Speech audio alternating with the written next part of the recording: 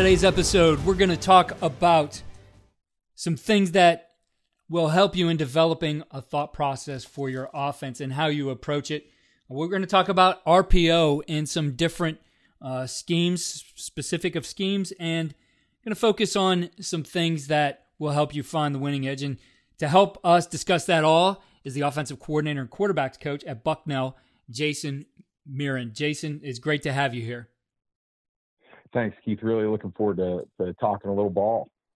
Well, Coach, before we get into some of the specifics, and you have a lot of great stuff you're going to share with us today, talk to us a little bit about your coaching journey. And for you, how did this start? What was it that made you want to become a football coach? Well, that would easily be my parents. First of all, my dad was a college coach when I was growing up. He worked at some high academic Division III schools while I was alive. Amherst College, Swarthmore College, eventually moving on and getting a job at University of Pennsylvania before becoming a high school administrator. But football has always been a part of my life, and my mom made it a point. I mean, we went to practice, watched my dad's team practice every single day. And, obviously being around football is important, but looking back on it now, the biggest thing that attracted me was I saw the way that my dad left the house every single day with a purpose, whether it was trying to make his players better in the off season in training, trying to beat an opponent, and just what that did for his quality of life. Just the different and incredible people that the game of football brought into my life, especially through my dad's staff and the players that he coached. I mean, probably subconsciously really did a lot for me. And then I would just say, I was fortunate enough to get a great education at the University of Pennsylvania and play football there. And I was fortunate enough to get some really good internships. As good as those internships were in the real world, I continued to go back and I said, I want to be around people like my father and the people that he was around. And I remember, unfortunately, my second to last game of my college career, we lost. We lost the league championship, and I just turned to my dad. I remember saying to him, I want to coach, and he said, "Yeah, I know." So he helped me get my first job, and I've worked for people like John Troxel, who does an unbelievable job at Franklin and Marshall, and with Lawrence First and Goal, great cause, for pediatric brain cancer. And, I've continued to progress because through this profession and I would, throw in air quotes, stick with it through some of the tough times because I've been around great people. My current boss who I work for, Dave Cicchini, is just one of the best and, has allowed me to become, when I started working for Coach Cicchini, I was a 23-year-old, immature, 1 year out of college coach, and now I've become a husband and a father and a coordinator, and just I owe, on top of what I've already said about my parents, I owe a lot of that development to him. I've worked for people like Andy Cohen, who's had a great career as a coach at Lehigh University, and so I think that the thing that got me into the profession is still the thing that keeps me going, and it's the people I'm around, and certainly most importantly is the players. I've been fortunate enough, regardless of talent level, to be around some unbelievable people, thanks to the great schools that I've worked at, and just the players, just their love for the game of football, their love for, they challenge us to be better because they're so intelligent, they're so smart. And they want to be so great that they push us as coaches to be better and better and better. And so I would just say the people are the number one reason why I'm in the situation that I'm in. Coach, and talking before we hit record here, it was definitely clear that you're a student of the game. You love studying the game, love watching a number of different offenses and understanding different types of systems. But, when I asked you, what is it that you guys do? You really said there's actually nothing special. You couldn't call our system anything. we want to be disciplined, we want to be physical, we're going to be multiple, but ultimately we develop this around our personnel. Talk to us about your philosophy in developing an offense and, I guess the different things you've learned along the way that really have become a part of your philosophy as a coordinator. Yeah, the biggest thing that I've learned, especially as being a coordinator, is that, I can't go out and execute for our players. I can't make the right read for the quarterbacks as well. I can show a receiver or a tight end or a running back a route 20 times on film, but at the end of the day, he has to go out and have the confidence to execute it.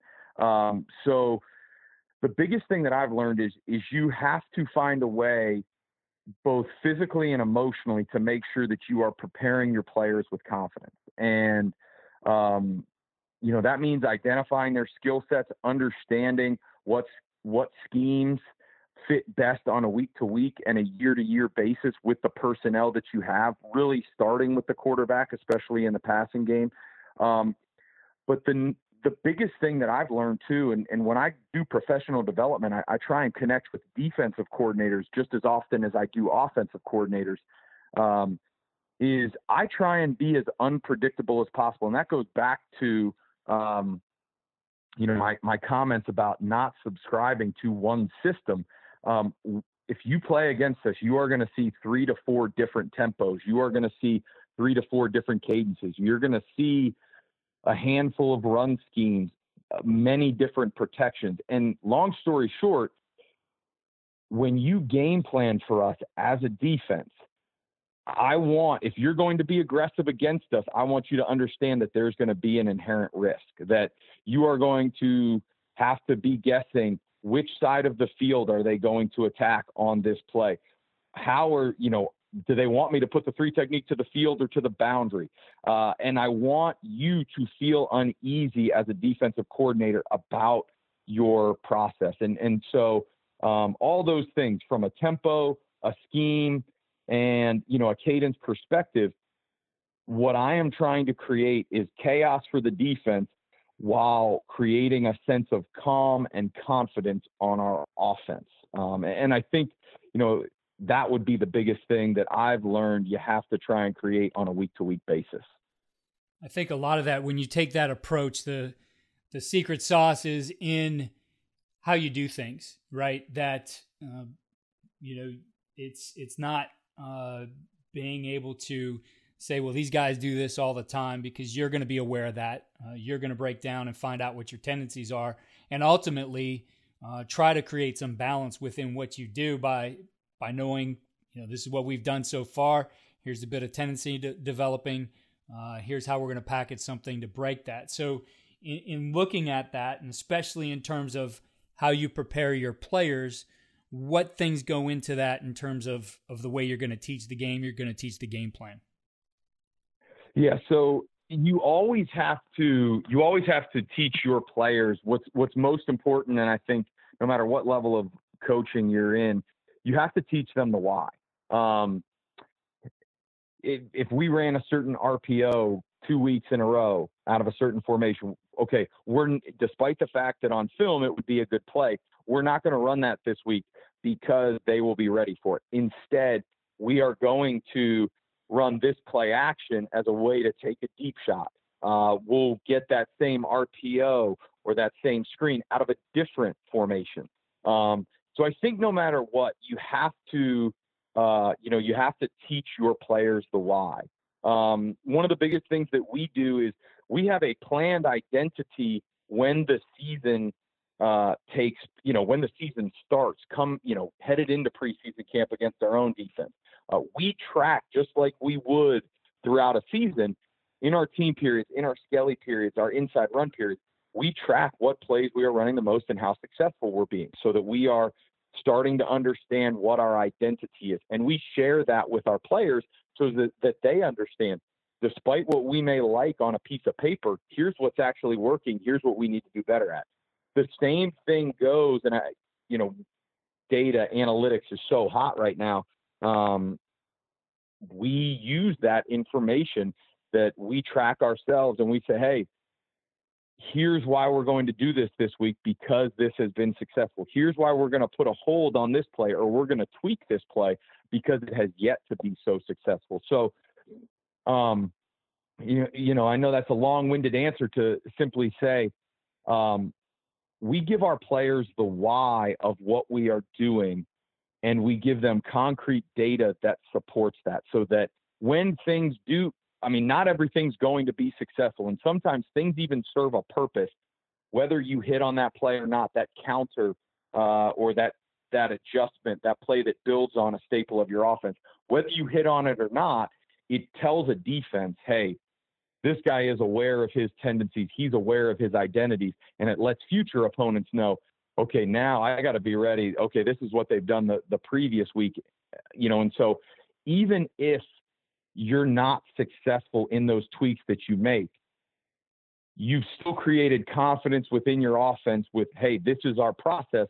And moving forward, you continue to set a tone and set a standard that a defense has to be ready, not only for what they've seen on film, but what they haven't seen yet. In looking at attacking the whole field, of course, RPO is one of the first things that comes to mind, right? You're gonna force the defense to defend every inch of the field. However, I think you brought this up before we got going.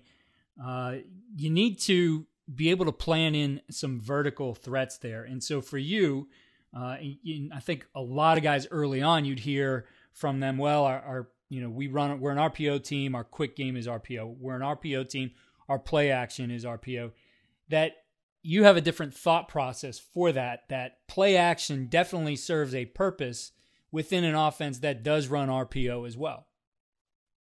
Yeah, 100%. And our without getting too deep into it, our RPO philosophy has simplified as we've gone, through the years. But, long story short, if you're running an RPO, the run, if it's a true RPO where it's run first and you're only throwing it when absolutely necessary, your pass and your run should attack the same area. And so the number one thing that we try and do out of every single formation is we want to look at, okay, where are they adding an extra defender from? Is it going to be, who do we need to be aware of? Who do we need to tell our quarterback to keep an eye on so that he understands the RPO? And then from there, whether you are a team who locks, what we call locking a run and making it automatic run, or throwing an RPO that undoubtedly is an intermediate route that's probably going to be completed somewhere between 5 and 12 yards down the field, you really have to ask yourself, well, okay, what am I doing to this secondary to make them worry about the ball getting thrown over their head? And if you are a running team and an RPO team, you're really not doing anything. And so we really spend a lot of time each week, whether it's move play actions, naked, bootlegs, or especially pocket play action, saying, okay, how can we build play actions off of our RPOs? Okay. And sometimes it's just running, Steve Sarkisian is doing a phenomenal job at Alabama with the receivers that he has running, just double moves off their RPOs, and a lot of people are doing that. Some people are just running deeper versions of their RPOs and getting those guys to backpedal and flip their hips. And so, I think the biggest thing that you have to ask yourself is, if you want to be successful at RPOs, how can you create a vertical passing game out of pocket play actions? Because you have to make those safeties backpedal and those corners backpedal, and you have to put the fear, because defensive back coaches, the number one thing that they preach to their guys is do not get beat over your head. And so you have to, while RPOs are great, they become better when you can create a great vertical passing game in play actions. And I think, you asked the question as well, just following up on what we said earlier. Sometimes what we'll do is, if an RPO has been good the last 2 weeks, we won't put it in, but we'll put in a play action off of that as a way to create, for us to be able to bring that RPO back 1, 2, 3 weeks down the road. Yeah. I think it's an effective strategy, and I hear more and more guys talking about that as being an important component to keeping their RPOs successful is not letting them get locked down on, so whether that's a double move off of that look or something that's going to be a little bit more vertical. I've seen that kind of trending, especially in the last year and a half, that guys are really looking at play action needs to be a part of us, even though we are, quote unquote, an RPO team. And I know that's not necessarily how you identify, but you see it as an important component. I know the other concept we talked about, and it's one I love. I've used it a number of times. I remember initially using it at the high school level. I went out to a clinic. Geez, this must have been the early 90s, and it was at Carnegie Mellon. Rich Erdely was the offensive coordinator there, and he was talking about this concept of quick naked, right? Quick boot. And Tony DeMeo was another one. You see, he's used it for some time, but it kind of came back to the forefront. I believe it was in the Big Ten, and I cannot recall who it was, the coordinator there, but it was at Minnesota, and they were using it and having a lot of success with it, and really became a pass option. When you think about pure quick game, the one limiting factor to it is you have the side you're throwing to, and if something takes away where you're going post snap, you kind of have to throw it away, right? There's really no other option. However, the quick game paired with naked or boot, however you might run it, kind of gives you an element to keep the play alive and have essentially a built-in scramble away from the quick with guys running to that side if they didn't get the ball thrown to them on the quick game. So I know that's something you've used in the past when you're at some other places, but talk to us about that aspect of offense and what you like about it. Yeah, I think number one, you hit the nail on the head of, quick game can be very difficult, right? A lot of people go, one high, two high in their three-step quick passing game. And, defenses are getting more and more complex, and they're doing a better job disguising things as they get more athletic. And it doesn't take much to mess with the pre-snap read of even the best quarterbacks. And so the best thing that I like about the dash protection is it gives the quarterback 100% confidence, number one, where his read starts. And I think even in what sometimes can hold up, good to average quarterbacks with the three-step is they know the right side to read to, but they're not confident where their read progresses from there. So number one, right, we're talking about your first read always starts with the three-step. It allows that quarterback to play fast and move his feet confidently. So that's number one, that we like about it. And then number two, what it does is it gets everybody's eyes, even more so maybe than a run fake. It gets the pass defender's eyes away from where you are eventually going to run a naked or a boot pattern. And so with your eyes, you are telling the defense, I'm throwing the ball over there, which a quarterback's eyes is probably, I would say, more telling and more valuable than even a run fake, right? People don't believe run fakes too much, especially in this day and age of RPOs and play actions. The quarterback's eyes and actually moving his shoulders towards the throw, super, super valuable. So then when you do get out on the edge, you have shifted the defense and you have hopefully created a great advantage for whatever pass concept you want to run down the field. And so you're creating a great throwing lane for your quarterback and allowing him to be confident in where he is throwing the football.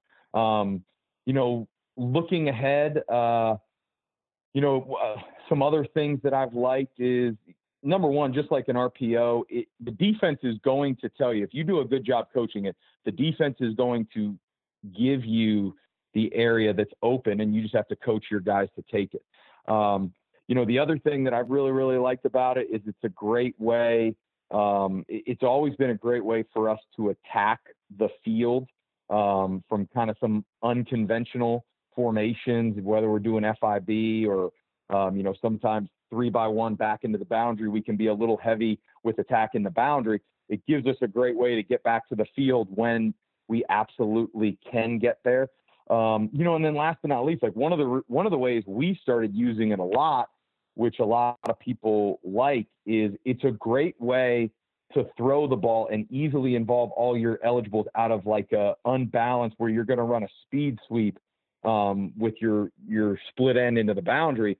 You can line up in that formation and then just run, and I'm throwing this in air quotes, a normal concept for yourself. Everything doesn't have to be built around that X receiver motioning, which I think is really, really cool as well. Yeah, definitely. I know as you and I have chatted, both while we've recorded and a little bit before, the way you really look at things is the way it's packaged in. And so receiver screens have a part in your offense too, but you mentioned to me that it's about the packaging. Talk to me about your thought process on that and how you fit receiver screens into, what, as you said, looks like a very multiple offense that puts a lot of stress on defense.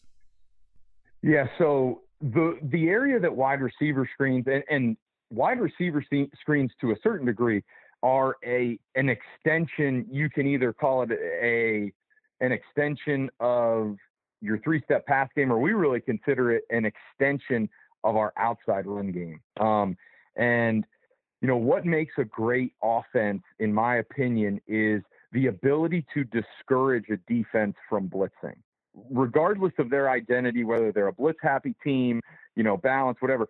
You need to be able to do things to discourage people to blitz. And so,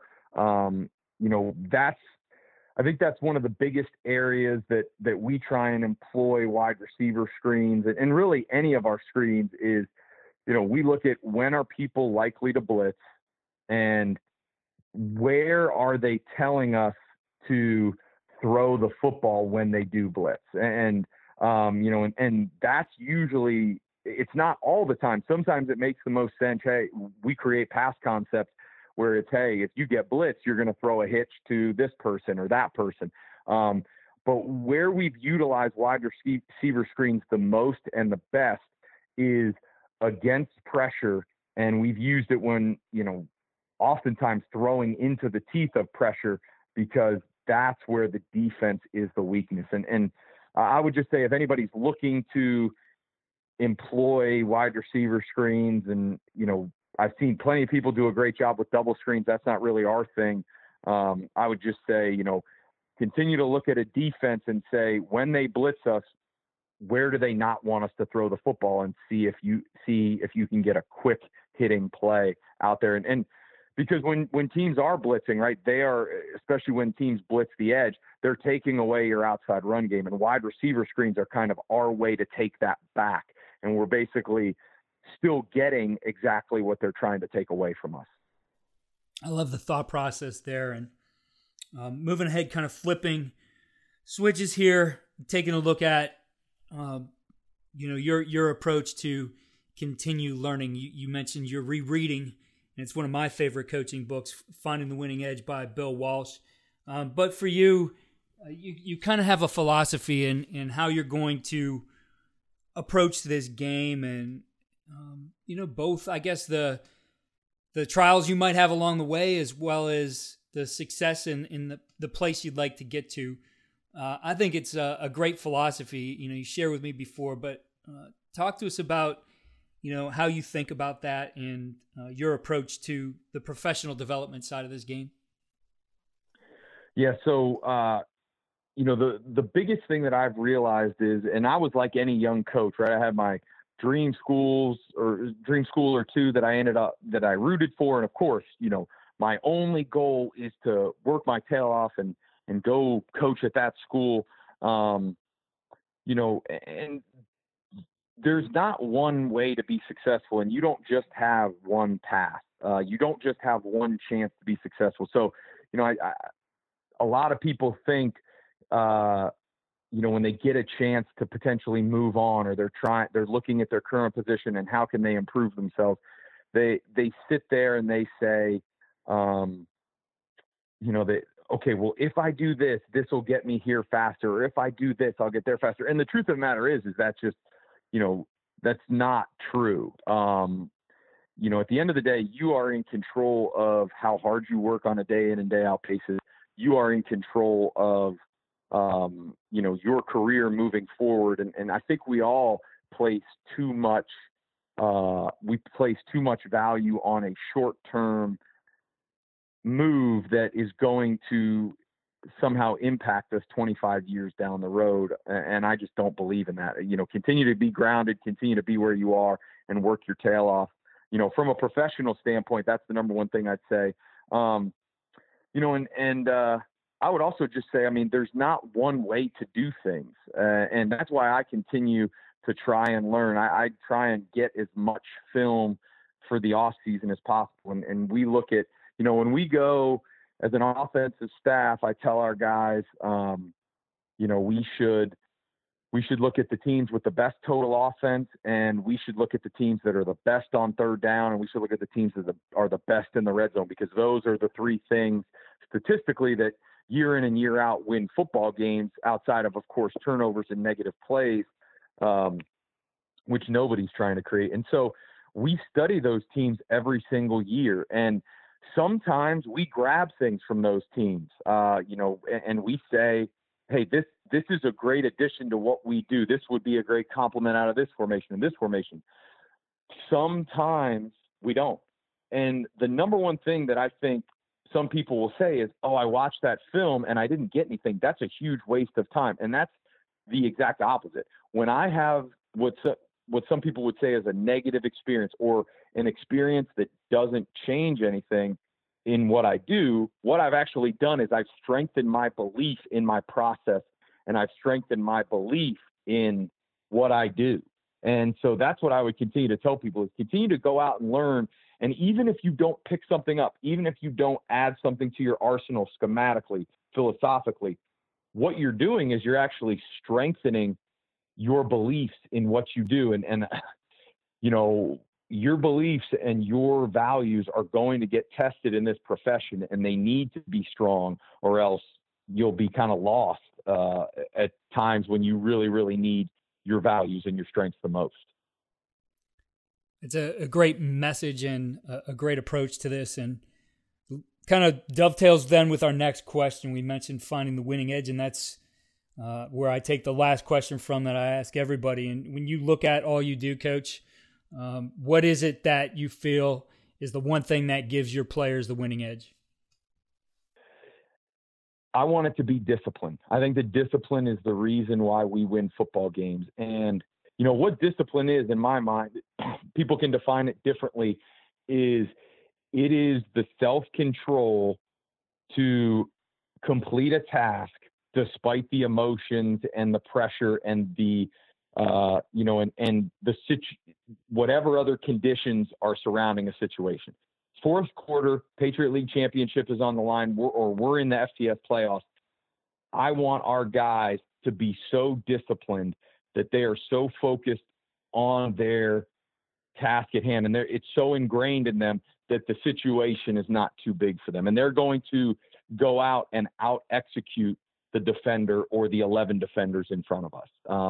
And I think that's key for anybody. And I think, to me, the different people I've studied, and I'm open to changing my philosophy, but at the end of the day, discipline is the easiest way to predict and replicate results. And that's what we try and do. And we're not there yet. We haven't perfected it. Our guys have made great strides here at Bucknell. And certainly you look back to some of the games we won and some of the close ones, I think discipline was the difference just in those moments. When we had that calm over us and that belief in what we were doing, that understanding of what we were doing, we were able to pull out the game. And unfortunately, there were some times where we weren't. So discipline is 1,000% our winning edge. Coach, for our listeners out there, if you would, please share the areas you recruit. Yeah, so I recruit Southeast Pennsylvania. I actually come out to Harrisburg, and then I go north to the Lehigh Valley. I recruit the state of Georgia, focusing on Atlanta, but obviously getting out to some of the major areas, up to Rome, Georgia, all the way over to Savannah and Athens and Augusta as well. I recruit California, and I focus, one of our other coaches helps me with Northern California. I really focus on Fresno South, and I also recruit the state of Alabama as well. And the best way for our listeners to contact you? So I would say, Twitter is always a great way. It is, I know it's sometimes for some people a informal setting, but I love it, at Coach Jason Meeran. And then, my email address as well, jm065@bucknell.edu always works as well. Coach, I really appreciate you taking the time to talk some ball with us and share some ideas, just some great ideas today, both on the offensive side of the ball and in the approach to this profession. So thank you for that, and thanks for the time. Awesome. Thanks for having me. This was great. Thank you again for listening to the Coaching Coordinator Podcast. Please, if you are enjoying the podcast, head over to iTunes or Spotify and click 5-star for a rate. If you have a minute, write a review. It really helps the podcast. Check out our new home for the Coaching Coordinator Podcast. That's at coachandcoordinator.com. And follow me on Twitter at Coach K. Grabowski.